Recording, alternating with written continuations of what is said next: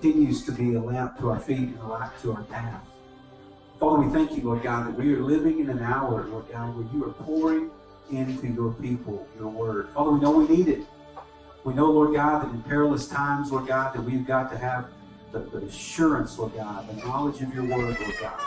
And so, Father, tonight we're just asking you, Lord God, to open our hearts and our minds, Lord God, to be able to hear and to receive of you. Father, even as the word is declared, Lord God, in the Revelation, it says, those that have eyes to see, let them see, that hear, let them hear. Lord God, we need eyes, Lord God, devoid of any obstruction. Lord God, ears, Lord God, unplugged, unstopped. Lord God, able to hear, Lord God, and be sensitive to that still small voice. So that's what we're asking tonight as we come into this place, Lord God, to come and fill us. Lord God, give us the spirit of wisdom and revelation, Lord God. We need you, Lord God. We just want that word, Lord God, not to just go in and come right back out. And Father, we're asking, Lord God, that your word tonight, Father, we find residence in us, Lord God, and we find a place, Lord God, cultivated and ready, Lord God, to grow and to produce much fruit. Father, we just submit our hearts and minds to you tonight. We ask these things in Jesus' name. Amen. Amen and amen. Yeah, once again, thank you guys for coming out tonight as we continue our study in the epistle of 1 John. Anybody been enjoying this? Oh, yes. Anybody not been? We'll pray for you. It's good stuff. You know, it really is. And you know, when I've said it for years, when you get into the word gets into you. And it doesn't just change you in regards to information. It changes you in regards to intimacy. You know him. You know what the expectancy that he has for you in his word. So, man, I've been chewing on that word for years and years and years. And it's like Campbell's soup. It's still good. You know what I'm talking about. And the thing about those unsearchable riches of God is the deeper you go, the deeper it is. Yes. And so, you know, you'll read something time and time again. You'll see it again for the 1,000th time. You're like, my goodness, where was that gem hidden all that time? And so as we're going through this word, it's really powerful. You know, I was thinking today about Romans 1:16 that, you know, that we're not ashamed of the gospel of Jesus Christ. Not ashamed. Because we have something that separates us and differentiates us. Because it's the power of God unto salvation to all those that believe. You know, folks, there's a power in the revelation of the gospel of Jesus Christ. You know, he came as that word made flesh. He came and brought that. Then we have this word, this logos tonight that we read the word.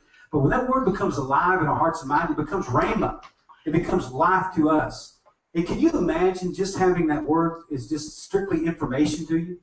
You know, we meet people on the streets, not just in this city, but elsewhere we've met for years and years and years. And they may be able to regurgitate something that they've taken in just by rote or by memorization. And there's a deadness to them because it's never become life. It's still just printed words on a page rather than something that becomes our sustenance. And so allow that word to become your sustenance, that thing that builds you up. We were talking last week about chapter 2 and verse 1. You see just how much there is in that we pass over. You know, we skip words like advocate and verse 2 and propitiation, and you just pass them by. And you don't realize the message and the depth and the volume that is just right there in that scripture. So we're going to continue in our study tonight. And I want to read, we're in chapter 2, verse 1 and 2. I believe this is what, Caprice, week 12. Yes. I believe it is. Week 12 we're on. So 12 weeks of just really exploring the Word of God and allowing the Word to become real to us. But here's what it says in the Epistle of 1 John, chapter 2, verses 1 and 2, a letter that really answered the problem with the presence of those early Gnostics, those that really, we call it watered down Christianity today. We call it those that wide gate. We have all kinds of terminology, but the Gnostics were those that said, listen, you know what, Jesus died, so but you can continue to live any way you want to. You know what, Jesus died to set us free from sin, not to set us free so we can continue in sin. He unlocked the door, and he escorted us out by the blood of Jesus. Amen? And so here's what he said in 1 John chapter 2, verses 1 and 2. He said, my little children, he said, these things I write to you that you sin not. And you remember, if you fall into that conditional possibility, he said, if any man sins, we have an advocate. We have that paraclete. We have that one that speaks on our behalf with the Father, Jesus Christ, the righteous. In verse 2, he said, and he is that propitiation. He's that one that bore that press of the weight for us. And for not just our sins, but for the sins of the whole world. Folks, last week we focused primarily on that issue of the subject of Jesus, the propitiation for our sins. And you run into places in Scripture like that sometimes that just bring you to a screeching halt. For me, I look at that because it's the summarization of the cross is in that teaching and that doctrine and that revelation of propitiation. And when you run into the cross, everything changes because it's a game changer. That's why it's such an offense. The preaching of the cross is to those that perish. It's foolishness. In other words, it drives a man. But unto us which are saved, it's the power of God. The power of God is revealed in the cross because the power of God was manifested in the cross, that he laid his life down. The power of God was summarized and demonstrated that God loved us so much that he did not think it robbery. He found himself just made a little bit lower than the angels, but he offered himself that substitutionary sacrifice for us on the cross of Calvary. That's the power of God. The power of God is revealed in the love of God. I mentioned last week that God is not defined by love, that love is defined by God. And so you can't say, well, God, if you love me, then you to do this. And I brought up the point that God's love is not defined by our response to chemotherapy. God's love is not defined by our attitude towards Hurricane Katrina. God's love is not determined by whether or not someone survives a high-speed car crash or something of that nature.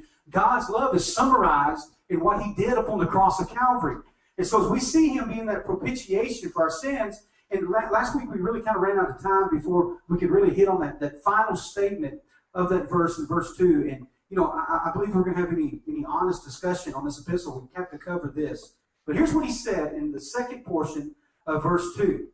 He said he is the propitiation for our sins, but not our sins only, but also for the sins of the whole world. I want to say that again. Not only us, but also for the sins of the whole world. Folks, there's a few things that we really need to understand in this passage to kind of avoid some deviations that have slipped in to, I'll just call it Christendom. I'm not going to call it Christianity because there's only one Christianity in Christ is the center. The rest is just another or a false gospel. We'll call it Christendom. And I don't mean D-U-M-B, D-O-M. In other words, those things that would put their name under the name and the guise of Christianity. But there's some things you've got to understand when you see a verse like that. Otherwise, you got these devil following antichrist spirit people that'll extract stuff out of passages. You'll see it. You've heard it. You've had it happen to you. Well, what about this? And you know what? Unless you study to show yourself approved, you'll be a watchman, but you'll be made ashamed and say, well, I just really don't know about that. Because they'll extract stuff like this out of context. And if something's out of context, what's it called? It's called pretext. And it leaves its original meaning. So we spent a couple weeks just talking about, let's get back to the source, back to the origin. And so a couple of things we need to look at. Number one, the reason we need to really look at that, the sins of the whole world, is what many have done is they've taken just that verse themselves and they've introduced something called universalism. Now, you know what universalism, right, is? Basically universalism just says that, God has many manifestations. You know what? If you want to call him Jesus, if you want to call him Jehovah, if you want to call him Allah, if you want to call him Krishna, whatever you want to call him, you know what? Just do your very best. And you know what? God is going to honor that. God's going to see fit to that. You know what? What's amazing is how much universalism has found itself into the mainstream church without calling itself universalism. Because when you begin to try to pin somebody down on something, I remember years ago, Pastor Sam may remember this. I don't know if he was in Florida at the time or was on a Raven Nation program. He saw it from a distance. But we had an atheist, a prominent atheist that came in from, I think it was England, where he was broadcasting that night, and we had a debate. And he was so used to Christians pulling their punches, so to speak, or being afraid to answer the hard questions. And so he wanted to question me on our live Raven Nation program. And so he asked me the question. He said, well, what about the Jews that don't accept Jesus? And without hesitation, I said, if they do not accept Jesus, they will spend eternity in hell. And he gasped because he wasn't ready for that answer. He thought I was going to provide another way for somebody else. But I'm not ashamed of the gospel of Jesus Christ, the power of God unto salvation, to the Jew first and also to the Greek. They had an opportunity. And so there's not universalism based upon some past creed or some past covenant. All of those things were done away with at the cross of Calvary, and there became a fulfillment. There is only one way to God, and that is through his Son, Jesus Christ. He made it so easy. He said, I am the way, I am the truth, I am the life. No man cometh to the Father except by me. Not by being a good person, not by being well-intentioned. Why? Because there's a way that seems right to a man. There's religious declarations and all these things that seem right to men, but the end thereof are the ways of death. And so what it's done, it's introduced universalism. One of the other things it's introduced into Christianity and really mainstreamism is this doctrine of inclusion. How many of you are familiar with that terminology, the doctrine of inclusion? How many of you are familiar with a fellow, what was his name? He was out of Tulsa, Oklahoma, Carlton Pearson. You've been familiar with Carlton Pearson? Carlton Pearson, years ago, he pastored a church, I believe, of about 5,000 people, Higher Dimensions Praise Center in Tulsa, Oklahoma. He was a former singer with the ORU Singers back years and years ago. He came up in that ministry. He was a bishop in some major charismatic type of organization, and all of these things. Very, very, very prominent individual in Christianity. You'd see him on the covers of Christian magazines. You'd see him co-hosting on TBN. Then one day he came out and he had changed. And he adopted a doctrine of inclusion. But the way he came about this doctrine of inclusion, he said he was sitting there in his living room one day and he had lost his, I couldn't remember if it was an accident or what it was, but he had some grandparents that were not Christians. And he sat there and he said, I'm sitting there thinking and contemplating just how good of people my grandparents were. They didn't believe like I did. They weren't Christian people. They were just good, nice, moral people. And he said, I had to say to myself, and he said, I felt it in my heart, no good and loving God would have ever sent my grandparents to hell. And he said, I believe that God was just opening my eyes and saying that, listen, my love is so bigger than your understanding, that my love and my acceptance and my mercy is so much more than you can fathom. Folks, all that sounds sweet, all that sounds good, but that's a doctrine of devils. Because in my flesh, I don't care how many charities I've given to, how many good things that I've done, how sweet I am, and how much dope I never did, or how much beer I never drank, or how many times I didn't cheat on all those things. None of those things matter. Why? Because in my flesh dwells no good thing, because all have sinned and come short of the glory of God, and regardless of how good I am, it'll never compare to the holiness and righteousness of God. It is black, it is filthy, it is a stench in the nostril of God. And so when we come to that point, when we want to have this experiential Christianity, and we say, I got to change what I believe, I got to change who gets in based upon my experience.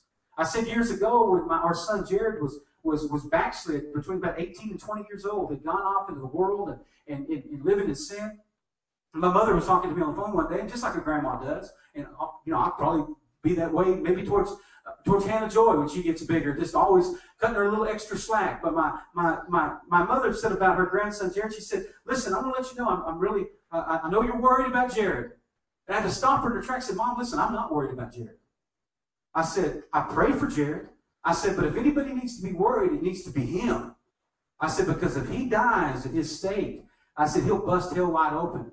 And I said, Mom, I know this isn't going to be good news to you. I said, but on that day, if we're standing before God and Jared has not accepted Christ Jesus, and he says, depart from me and cast him in the lake of fire, I'm going to say, blessed be the name of the Lord. Why? Because as much as I love that boy, as much as I prayed for him, as much as I want to see him go to heaven, my love for him will never and does never and could never compare to the love that I have towards God. Why? Because he loved me so much. He sent his son Jesus to die for me. I'm not going to put any God before him, whether that God has my last name or whether that God's my boy or anything else in my life. It's him, and above him there is none other. And the second I begin to elevate things to that place of adoration, I elevate things to that place, what happens? I allow the enemy to slip in unawares. And so this doctrine of inclusion, and so this Carlton Pearson, obviously he was outed for this belief, and he ended up finding some bedfellows in a pro-homosexual type of community that ordained him, and now he's going on and preaching his doctrine of inclusion somewhere else. And so, we see these things, and we look at this erroneous and really heretical teaching, and we ask ourselves, well, how does that stuff come in? And why is that stuff so bad? And I'm glad you asked that question, because I'm going to tell you. We see some verses and some terminology that have been introduced in these first, 11 verses, going through the first 10 and the first verse of chapter 2, that are some that really provide us some context in what we're going to look in tonight on this thing that slips people up. One of the words that he used in here was the blood of Jesus. You know what's interesting? We're Christian folks. We're church folks. We're blood-bought folks. We say stuff like that thinking that everybody understands what we're talking about. And so we'll go out into a public place with folks don't know, it's the blood of the Lamb. And they're like, man, what's wrong with the people? They're offering blood sacrifice. They don't understand those terminologies. Well, because when you're in the world, you don't understand when people's talking about, it's about the blood, it's about the blood. And they're like, oh, where's the Crips at? You see what I'm saying? And so there's these terminologies that we use thinking that everybody knows what we're talking about. Well, they did know what he was talking about in 1 John chapter 1 when he's talking about the blood of Jesus, this Lamb of God, this blood covenant. It was a covenant that they understood was initiated by God, and it was the center, the very center, that blood covenant was the center of the Jewish faith. And so when they began to talk about the Lamb of God slain before the foundation of the world, they had context on that. And so this largely Jewish audience understood these terminologies that maybe a Gentile wouldn't. It was the basis of their belief system. And so Jesus came, we use words like scapegoat. People use that now for some criminal or something like that. Well, or somebody that gets a bum rap, they say, well, he was just the scapegoat. Well, folks, that comes from Jewish law. That comes from the law of the scapegoat that the priest would put his hands on, symbolizing that the sins of the people were put upon him. Then they would release the goat out into the wilderness not to be retrieved. And so these terminologies that we throw out, they were very near and dear to these folks that were hearing this. Another two terminologies, I touched on them. One of them was advocate. We hear that word advocate, or word propitiation. How many times a week do you use that word in normal conversation? Hey, Brother Dave, man, how's that propitiation been working for you? It's not a terminology that we use. And so as we talked about last week, when it's not something we use all the time, we don't grasp the depth of it. But we found out last week in our last week's study that propitiation is a lot more than just a word that causes you to say a lot of vowels and consonants ran together real quick. It's that weightiness. It's a thing that he bore the sins of the whole world upon him, and he delivered us from this thing that we could not escape. It's that if any among you are weary, heavy laden, it's the press of sin that was upon him. All the sins of the whole world, he bore them. He bore that reproach upon him. So you see the depth of those things as you look into them. And so they were recognized as legal terms that were associated with Jewish feasts. As we've seen over these last few weeks, that their meaning this begins to give us a greater enlightenment. So here we go, and it says in verse 2, he says, he is the propitiation for our sins, not ours only, or like I said, primarily Jewish converts. And so I want to say that to you again. When John's writing this letter, primarily everyone that's coming to Christ at this time are Jewish converts. Peter stood up on the day of Pentecost and began to preach. 3,000 people got saved. You know who those folks were? Jews. They were Jewish people. And so at the beginning, the first century church, as we read the scripture, most of the people that got saved were Jews and some Gentiles. Now what is it? Most of the people that get saved are Gentiles and a few Jews and a Muslim boy from Palestine. So you see what I'm saying? It's been flipped upside down. And so we've got to get our mind and our thought in context so we can understand exactly what that audience was hearing at that particular time. Otherwise, what we talked about, people will hear something and they'll think, well, what does that mean? For instance, we talked about Revelation 3:15, where he says, I would that you were hot or cold. In our North American thinking, we think that hot means you're on fire for God and cold means you don't know anything. Well, that's us. Well, that's not what they spoke.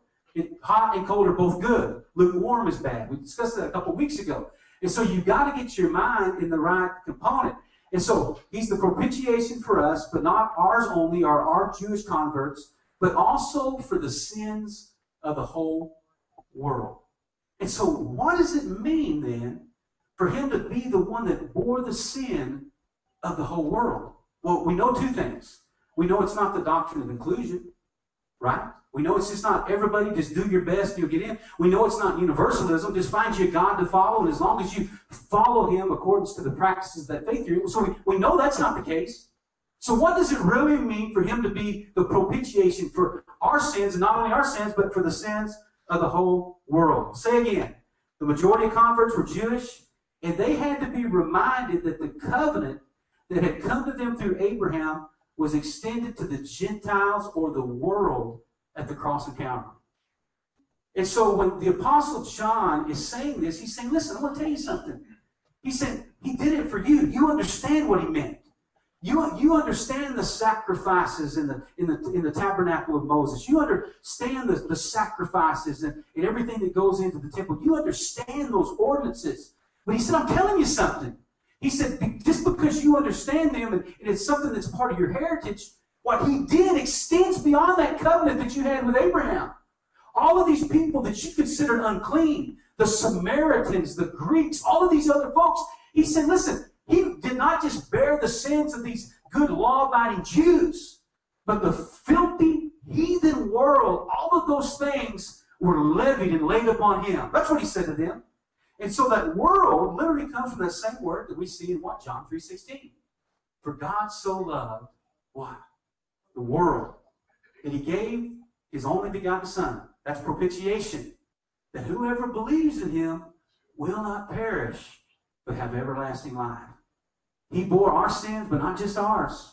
Not just us good law-abiding Jews. Not just us that grew up under the covenant, but for the sins of the whole world. That was the extension of the whosoever will. And so the Jewish people obviously had been initially chosen by God to be that first peculiar people. Now, folks, we're what? We're a royal priesthood. We're a holy nation. We're a peculiar people. We've been called to show forth his goodness, his grace in a dying and darkened world. We've been given that. But before there was us, there was them. They were the ones that were set apart. They were the ones that he put a difference between the holy and the unholy to be that voice. And they dropped the ball. They rejected the very Messiah that came. Folks, hasn't the church done the same thing? That we were the one that were being set apart to be that voice, to be that mouthpiece, to be the one that proclaimed the coming of the Lord Jesus Christ. They got so far away from a personal relationship with God. They got so much into their religion, into the law, that when they showed up, they missed him. But folks, think about it today. Jesus shows up. He shows up in the person of the Holy Spirit in our heart. And we get so caught up in what we're doing, we miss him. Why? Because we think that God has got to be filled within some presupposition or some prescribed standard. He has to operate with those things. And wasn't that the trap that Peter found himself into? When he first said, you are the Christ, the Son of the living God. And later on, he rebuked Jesus. And Jesus said, listen, people, what just happened to you?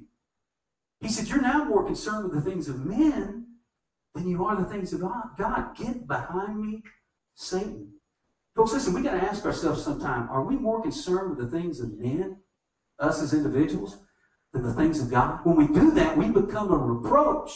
And we consider and call the blood of Jesus a common thing, and we tread it under our foot. So that peculiar people, they were the set-apart people that were designed and prescribed to bring about the ministry of reconciliation to the whole world. And see, the means that they had was different than our means. The means that God had given them and instituted with them to bring the world to repentance was something called the law. That's the tool that they had. They had a law that was so defined, that was so specific. It dictated the way they ate, the way they drank. It dictated the way they buried people, who they could touch, who they couldn't touch, what their response to sicknesses was. All these type of things were established in the law. Why? To make people see them as different. Now, folks, what's greater, the law of Christ or the law of sin and death? The law of Christ. Under the law, he said you shouldn't commit adultery. Under Christ, he says if you look at a woman to lust after with your eyes, you've already committed adultery in your heart. Under the law, he says thou shalt not commit murder. He says under grace, he says if you have unforgiveness towards a brother, some of you guys in the King James, it says in italics without cause. Italics means it wasn't there. He just said if you have anger against a brother, you committed murder in your heart. And so the standard in Christ is so much higher even than the standard of the law. But the tool that they had to bring men to conviction was that thing called the law. And they demonstrated literally in their failure in that, the futility in attempting somehow to satisfy the righteousness of God's wrath through their own inability to adhere towards something that was a heavenly standard. They could not do it. He said, here's what you've got to do. They could not do it. As meek as Moses was, he could not do it. As great as David was, and a man after God's own heart, he could not do it. Abraham couldn't do it. He made himself a liar on so many occasions. All these ones that tried to adhere to the principles of law, they found themselves constantly falling flat. And so here's the question. Here's the standard. A is the regeneration that comes through faith in the blood of Jesus. That's the game changer for us. And secondly, it's the indwelling and empowering presence of the Holy Spirit that's now within the life of the believer. That's the things that changes things from the law to grace. We've got the regeneration through the blood of Jesus. We don't do things different. We are different. I am a new creature in Christ Jesus. I don't act like a new creature. I'm a new creature because something has changed about not what I do, but who I am. And the person of the Holy Spirit, according to 1 Corinthians 3:16, now dwells inside of me. And I'll receive power, according to Acts 1:8, to be his witness, to die to who Troy Bond was, and to be alive in Christ. And so the things that I used to be and what I used to do and the inclinations that I have, all of those things have been defeated by a law that was greater than the law that failed them. And once they, as Israel, though, rejected as a nation Jesus the Messiah, what it effectively did was halted their opportunity. Some of you guys that study prophecy or biblical eschatology, you're familiar with the 70 weeks of Daniel. And so when Israel, here's what these people heard in that verse. When they heard that he's not just the propitiation for you, but for the sins of the whole world, it began to bring about the fulfillment of all these things they'd heard all their lives. All the prophecies, all those things, all those ordinances, all those things that were far out there, that covenant, it all came to bear. And they said, listen, something just happened. Well, it has halted those 70 weeks of Daniel. Let me give you a brief explanation out of Daniel 9:21 through 27. You didn't realize there was prophecy in 1 John chapter 2, verse 2 or 3, did you? And here's what he said in Daniel 9:21. He said, yeah, while I was speaking in prayer, even the man, speaking of the angel Gabriel, he said, whom I've seen in the vision at the beginning, began being caused to fly swiftly. He touched me about the time of the evening oblation. It says, and Gabriel informed me and talked to me and said, oh, Daniel, I have now come forth to give you skill in understanding. I'm about to tell you something that's going to blow your mind. And he said, at the beginning of your supplications, the commandment did come forth. And he said, I've come to show you. He said, for you're greatly beloved, therefore understand this matter, because I want you to consider what I'm about to tell you. He said in verse 24 of Daniel chapter 9, he said, at the beginning of your supplications, the commandment came forth. Jump down to 24. He said, 70 weeks are determined upon my people. Who were they? They were Jews. And upon the holy city. Now, I'm going to give you an A through F real quick. Write these things down as I say them. A was, here's the reason I'm giving it, to finish the transgression. B, to make an end to sin. C, to make reconciliation for iniquity. You can get them right out of that verse. D, to bring an everlasting righteousness. E, to stand up, to seal up the vision of prophecy. And F, to anoint the most holy. And so he said, oh, listen, I'm giving you something. This is the fulfillment that we're going to get to see right there in 1 John chapter 2 and verse 2 and 3. He says, finish the transgression. In other words, the law came that sin might abound. He said, I'm giving you something. Folks, listen. When these people in 1 John heard that, they understood, listen, now we know why the law came. That word, to finish the transgression, finish literally means, it's kala in the Hebrew, and it means to restrain. There was a restraint.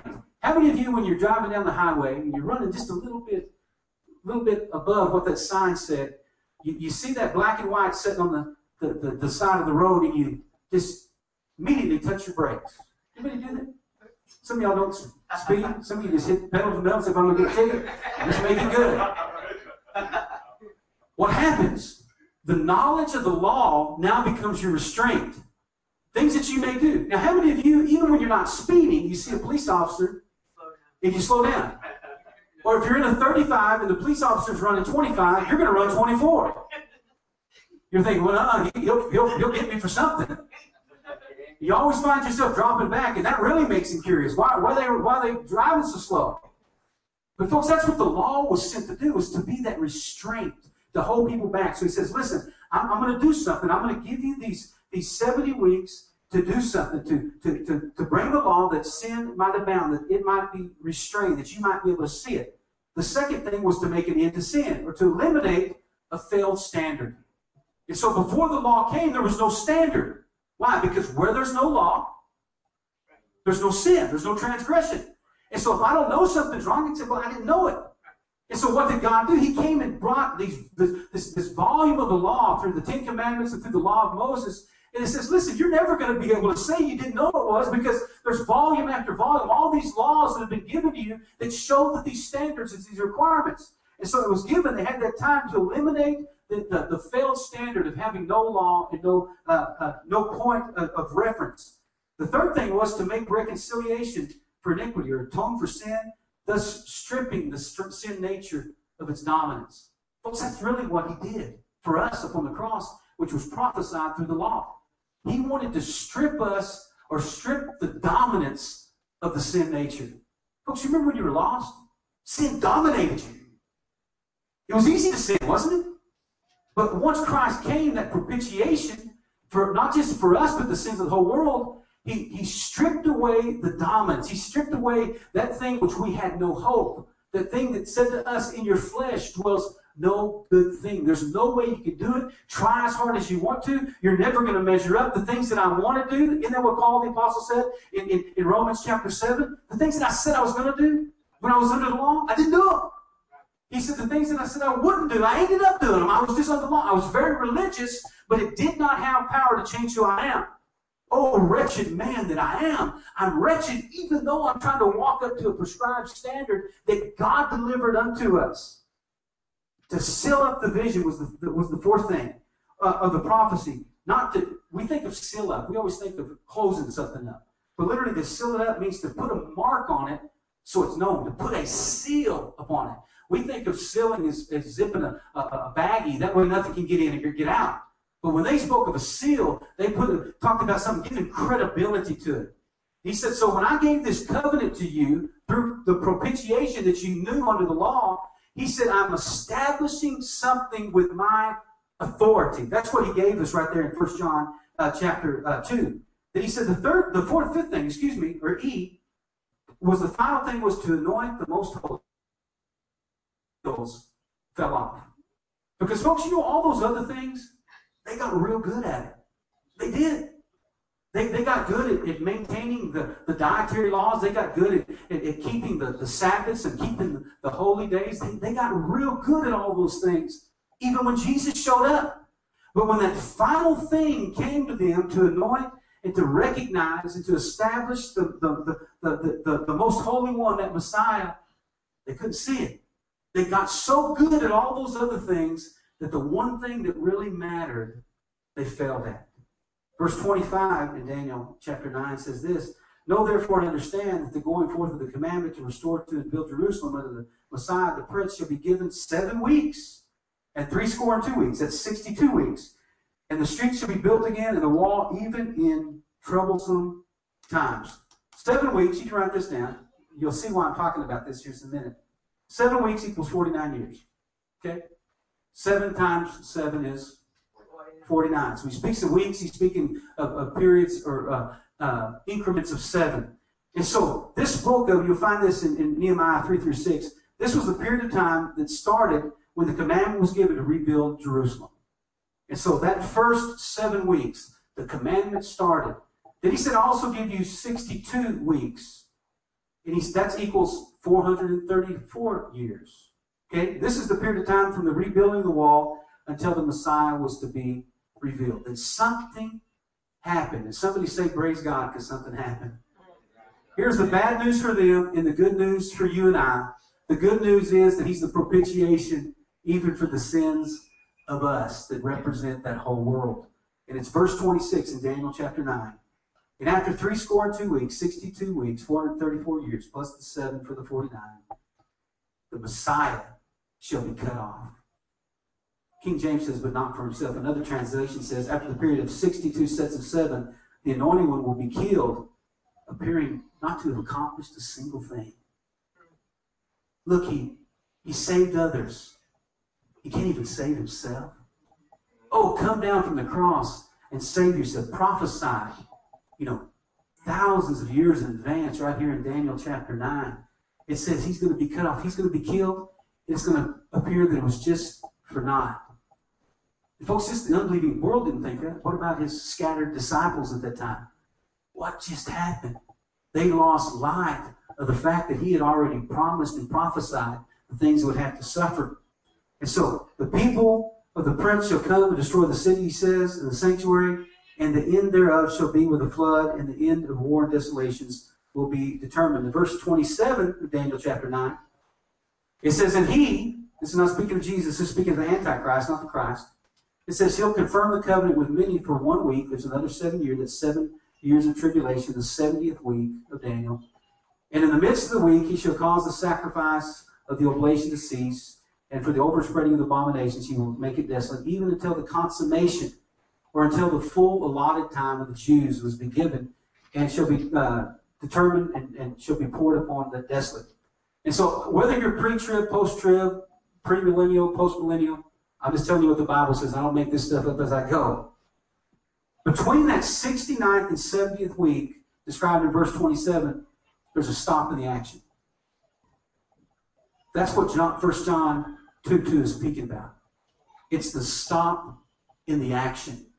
And so when he says he's not just the propitiation for all of us that have been under this covenant forever, but as soon as we rejected the Messiah, the stopwatch stopped. Click. And the church age, or the age of grace, began. Also the propitiation for the whole world. Folks, we're actively being changed and transformed under a stopwatch. That's what it is. We're walking under an age of grace, under an allotment of time that I don't know how long that time is. You know, we can say, well, is it going to be 2,000 years because this, you know, you got 4 and 2 and add a 1,000-year millennial reign, that equals 7. So that must be it. I couldn't tell you that. You know, you do your own hokey math. I'm sticking with the Bible math. I don't know that. But what I'm telling you is because the Messiah was cut off, click, because they rejected the full benefits of that propitiation, it extended that covenant to you and I. Not for the doctrine of conclusion, not for universalism, but extended the opportunity for those benefits to come to you and I.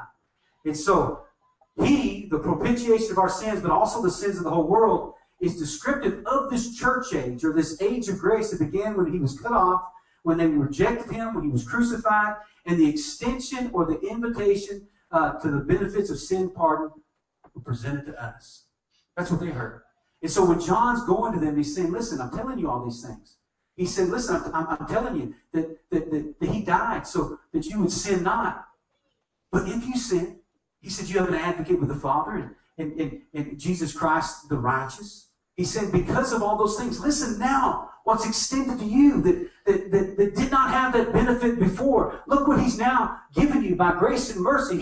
He's reached through a covenant. He's reached through time and space. He's transcended the law, and he's become the fulfillment for you and I. So there's no need for a lamb to be slaughtered on your behalf any longer. There's the Day of Atonement was fulfilled at the cross of Calvary. What you once had to look forward in faith for is now fulfilled in Christ Jesus.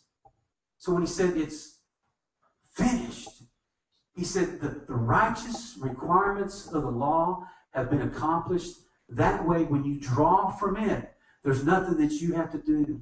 You're saved by grace through faith, not of works, not of killing the right animal on the right day, not of works, lest any man will be able to boast and say, listen, I've fulfilled, I've done all these things, I've kept the law since my youth, lest any man should be able to boast.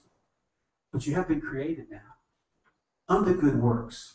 Not good works to get God to love you, but good works because God loved you. And he put something inside of you that is enabling you to do what you could not do under the weight and trying to bear those things yourself. Romans 11 and 12, speaking really of the rejection of Jesus, says this.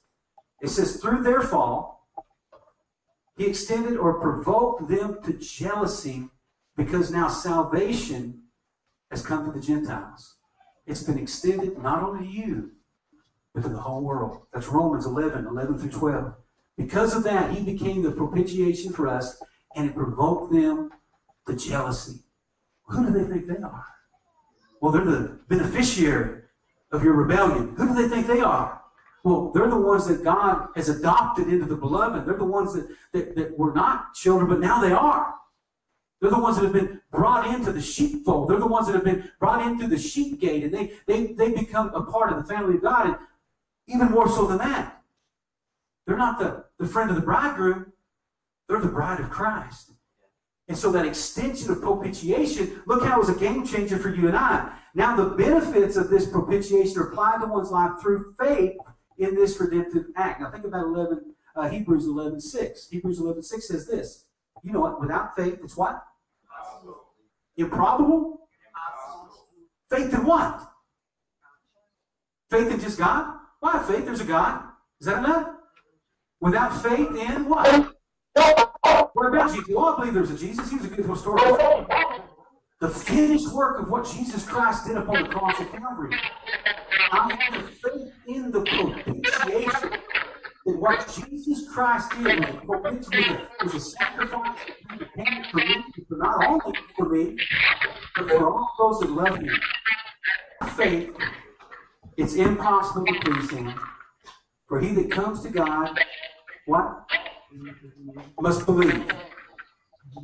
Not just be included, not just have an accident happen, but he must believe that He is, that He's a rewarder of those that seek Him. Folks, here's what happened. You know some universalism? This was a universal offer that requires a personal response. Write it down. He gave a universal offer that requires a personal response. So what Jesus is our advocate, our propitiation, was to guarantee access, but not necessarily to guarantee entrance. I want to say that again. What Jesus did was He guaranteed for whosoever will access to Him, but not necessarily entrance. The reason I say that, He said, if any man desires to tries to enter any other way, what is that person? He's a thief. He's a robber. We can only enter one way unless we want the door who is Christ Jesus. And so, here's the question tonight for you. How do you know if you move from access to entrance? How do you know? How do you know if you're just not just a good, moral, religious person versus somebody that's actually had entrance? Well, I'm glad you asked that question because it's answered right here in 1 John chapter 10, verse 3. He said, hereby do we know that we know Him if we keep His commandments. Now, do we have commandment keepers in here? Is that a yes? How do I know it? Like it's legal? It seems like it's not? Well, don't fear. He said, we know that we know Him if we keep His commandments. This is the manner in which we, that's what He said, this is the manner in which we know. Now, I want to give you what that means. Here's about how you know. It literally means you are able to come to a personal, first-hand knowledge of it. If you want to come to a personal knowledge of it, if you know inside that you know that you know that you know, here's what it's going to be. Here's what's interesting. I was talking to the man this past Friday night on the streets, and he considers himself atheist, he considers himself agnostic, all these things.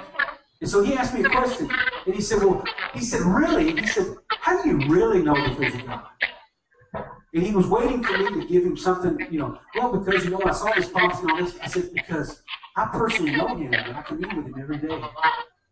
And he kind of looked at me and he said, the only thing I can't argue with. Because that's real to me. And so, folks, what he does, he said, this is the way that the argument is done. You won't have an argument when it becomes so intimate, so personal to you. And really, the verse is in the first one we studied in verse 6 of chapter 1. It says, if you say you have fellowship with Him, but you walk in darkness, He says you're a liar. You walk in sin and compromise, you're lying and you do not the truth. And so it's just the flip side of that first verse. And so the way that you come to be confident and have first-hand knowledge in regards to knowing Him is not manifested by what somebody thinks or somebody says. It's not by the church or the ministry you're in. It's not by whether your mama or your grandma said that you were saved or some preacher told you to. It will be revealed in how you actually live your life. That's where it's at. You'll know that you know Him by how you actually live your life. I had a guy come up, I think I shared this with you guys a week or so ago. He came up and said, hey, listen, I just want to tell you, he had beer on his breath, he had bloodshot eyes, he had a drink in his hand, he was with some bags and beads around his neck. And he said, listen, I want to tell you, man, I really appreciate what you guys are doing out here. And if I've heard that once, I've heard it 20 million times at least. Appreciate what you guys are doing out here. He said, I'm a Christian too. I'm thinking, so I'm about to go to 1 John 1:6. So you're a Christian who walk in darkness and lying. So I opened my Bible up. He said, no, you don't have to do that. He said, really, I probably don't know how to do that. And so I grabbed this guy, got my age and I'm showing it. And I said, I know you're sincere. I said, but I want to break the news to you. There ain't no way you're probably better than I do. He looked at me, and I said, because if you did, you wouldn't be living that way.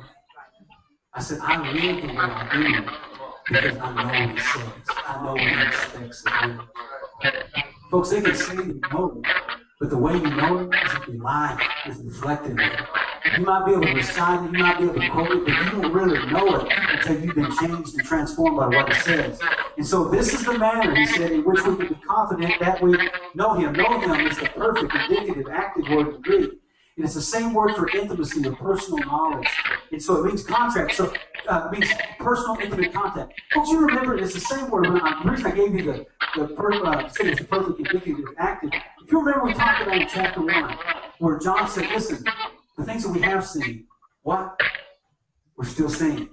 The things that we have heard, we're still hearing. The things that we touched, we're still touching. That was the present, indicative, active. In other words, it's not something I said, I remember back in youth camp back when I was 12 years old. And I walked in and prayed a prayer, and I lived like the devil in a sense. But man, I remember back then. Man, God must be so proud of what I did 40 years ago. He's going to look at me, even though I've been a wretched person for the last 40, and he's going to say, well done, my good faithful servant. Be not deceived. God is not mocked. Whatever man sows, that shall he also reap. If we continue to sin after we come to the knowledge of the truth, there remaineth no more a sacrifice for our sins, but a fire indignation of judgment for what his adversaries. We think for a minute that God is some buffoon that we backed into some magical corner because we said abracadabra or altar rail one day. No, it's the perfect, it's the indicative, it's active. He said, I have known him, and I still know him. I've walked with him, and I still walk with him. I've been saved, and you know what? I'm still saved. I've been set free, and I'm still set free. It's not some neat experience I had 20 years ago, and I'm living off the laurels. Exactly. His mercies are new every morning. My freedom is new every morning. My joy is new every morning. And sorrow may endure for not the joy comes every single morning. What I was, I still am. And you know what? Here is my salvation when I first believed. That's what you said. You're going to know it. Why? Because it's going to be present. It's going to be perfect. It's going to be active. It's still going to be going even to the uttermost. That's how we know whether or not we know him. This is the manner in which you will be able to walk in complete confidence and be in right standing with God, is if you continue to walk reflective of a righteous relationship with him. That's what believers look like. Believers walk with him. How can two walk together except they agree?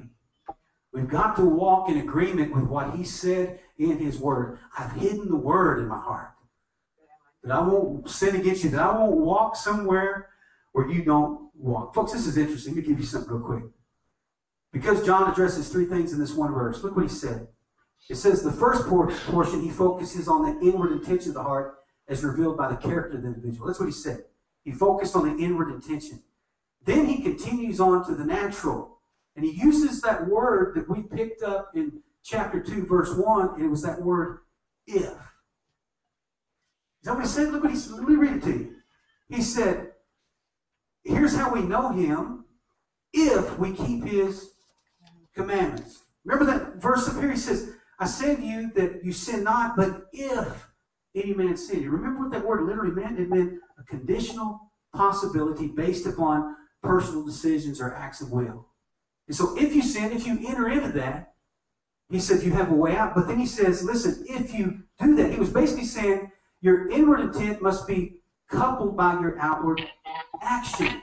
And so verse 1 said, if you sin, if you yield to the conditional possibility that exists because of the sin nature, he said, know that you are united with the Father, Jesus Christ the righteous. And verse 3 says, if you are in an ongoing intimate relationship with Christ, then you've been extended the ability to walk in accordance with a new condition. And so the condition that brought us out, conditional upon repentance of dead works and faith towards God, allows us to walk in righteousness. The same if, the conditional, because now Christ is inside of me, it causes me to have the ability to be holy as he is holy. That's the condition that I'm now in. The condition I had before was strictly by grace, that God's divine influence had brought me to that place. He provided me an if. But now he provides me an if to be holy, to live above sin, to walk in righteousness towards him. Why? Because now I've removed myself from who I was, and I'm a follower of Christ in the now. And so before your tendency was towards sin, but now your tendency is towards righteousness. Used to it would have been, man, I got so mad at you. Now it's, man, used to it I would have been mad at you, but now it's love them. Used to I want to ball my fist up and just work them over. Now I just want to pray for them. Used to I'd say, God, get them now. I say, God, just forgive them. Used to I'd say, you're going to get yours. Now I say, God, I bless those that curse me. I love my enemy. I pray for those who despitefully use me. Why? Because now I've got a new condition. I've got the conditional possibility of being able to overcome. Romans 6:16 says, do you not realize that you become a slave to whatever you choose to obey? You can be a slave to sin, which leads to death, or you can choose to obey God, which leads to righteous living. Propitiation, or Jesus bearing the weight of sin, creates the potential in every one of us to be holy. That's what he did. He created the potential. So when he says, be holy, he didn't wave some carrot in front of your face that you couldn't get. Why? Because he's the propitiation for those Jew sins, but not only theirs, but for the whole world. For you and I. We can be holy, not ceremonially, but we can be holy because we're sanctified. Father, sanctify them by thy word. Thy word is truth. He's perfected forever those that are sanctified. It changed everything. And how do I know it? Why? Because I'm free. And I'm still free. I got saved. And I'm still saved. This is demonstrated in keeping his commandments, obeying what he said or directed. This is not legalism, folks. It's called life. There's where the freedom is. Free from the things that once encumbered my ability to know, hear, and obey God. Think about Romans 8:29. Here's what that propitiation for the sins of the whole world, not just their sins, but everybody's sins. And here's how we know. He said there's no condemnation for those which are in Christ Jesus. Now, listen to the if factor. Who, or if, you don't walk after the flesh, but after the Spirit. In other words, if you keep on knowing, there ain't no condemnation. And folks, I got news for you. If you don't keep following that, you're going to feel condemned. You're going to find the weight of sin right back up on your shoulders. Why? Because you're putting yourself in the conditional possibility that if you sin, that's what you're going to do. For the law of the Spirit of life says, made me free. Somebody say, made me free from the law of sin and death. For what the law could not do, and that it was weak through the flesh, God sending his own Son in the likeness of sinful flesh and for sin, and he condemned sin in the flesh. I love verse 4, that the righteousness of the law might be fulfilled in us. That's what we get. We get the righteous portion of the law. You know what the righteous portion of the law was? The standard, which was Christ Jesus. The ability to say no to sin. That's what the righteousness of the law was. It was seeing the standard and him saying, listen, if he's lifted up, then he'll draw men to him. And I've been crucified with Christ. And the life that I now live, I live by faith. Why? Because without faith, here's how it ties together. It's impossible to please him. But I diligently seek him, so what is it? I'm seated with him in the heavenly places. For after the righteousness of law by faith, we walk not in the flesh, but after the Spirit. Verse 5. For they that are after the flesh, all they can do is mind the things of the flesh, but they that are after the Spirit, the things of the Spirit.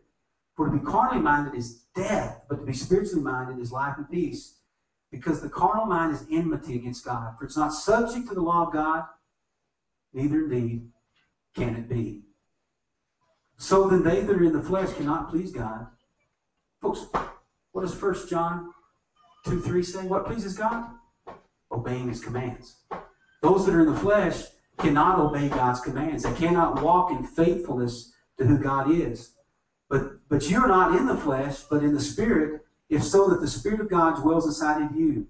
Now, if any man have not the Spirit, Christ is none of his. 1 John 2:3. Hereby we know that we know him if we keep his commandments. You know what it is to keep? It literally means to guard as a watchman. That's what it is. If I keep his commandments, it doesn't just mean I adhere to something. Okay, I'm following. I'm keeping it. It means that I'm guarding that thing like a watchman. Folks, do you do that in your walk with the Lord? Do you guard those things like a watchman? You know, what do we see? Ezekiel 3:33. He said, I made you a watchman over Israel. He said, but if you don't warn the wicked from the wickedness of the ways and they die in their wickedness, he said, their blood will be upon your hands. Now, folks, the first wicked person that we need to warn is us. So what about when we're convicted of sin and we don't say, whoa, the Holy Spirit's inside of me putting up a red flag. I need to warn myself. What happens? Our own blood is on our own hands. Why? Because we've failed to keep his commandments.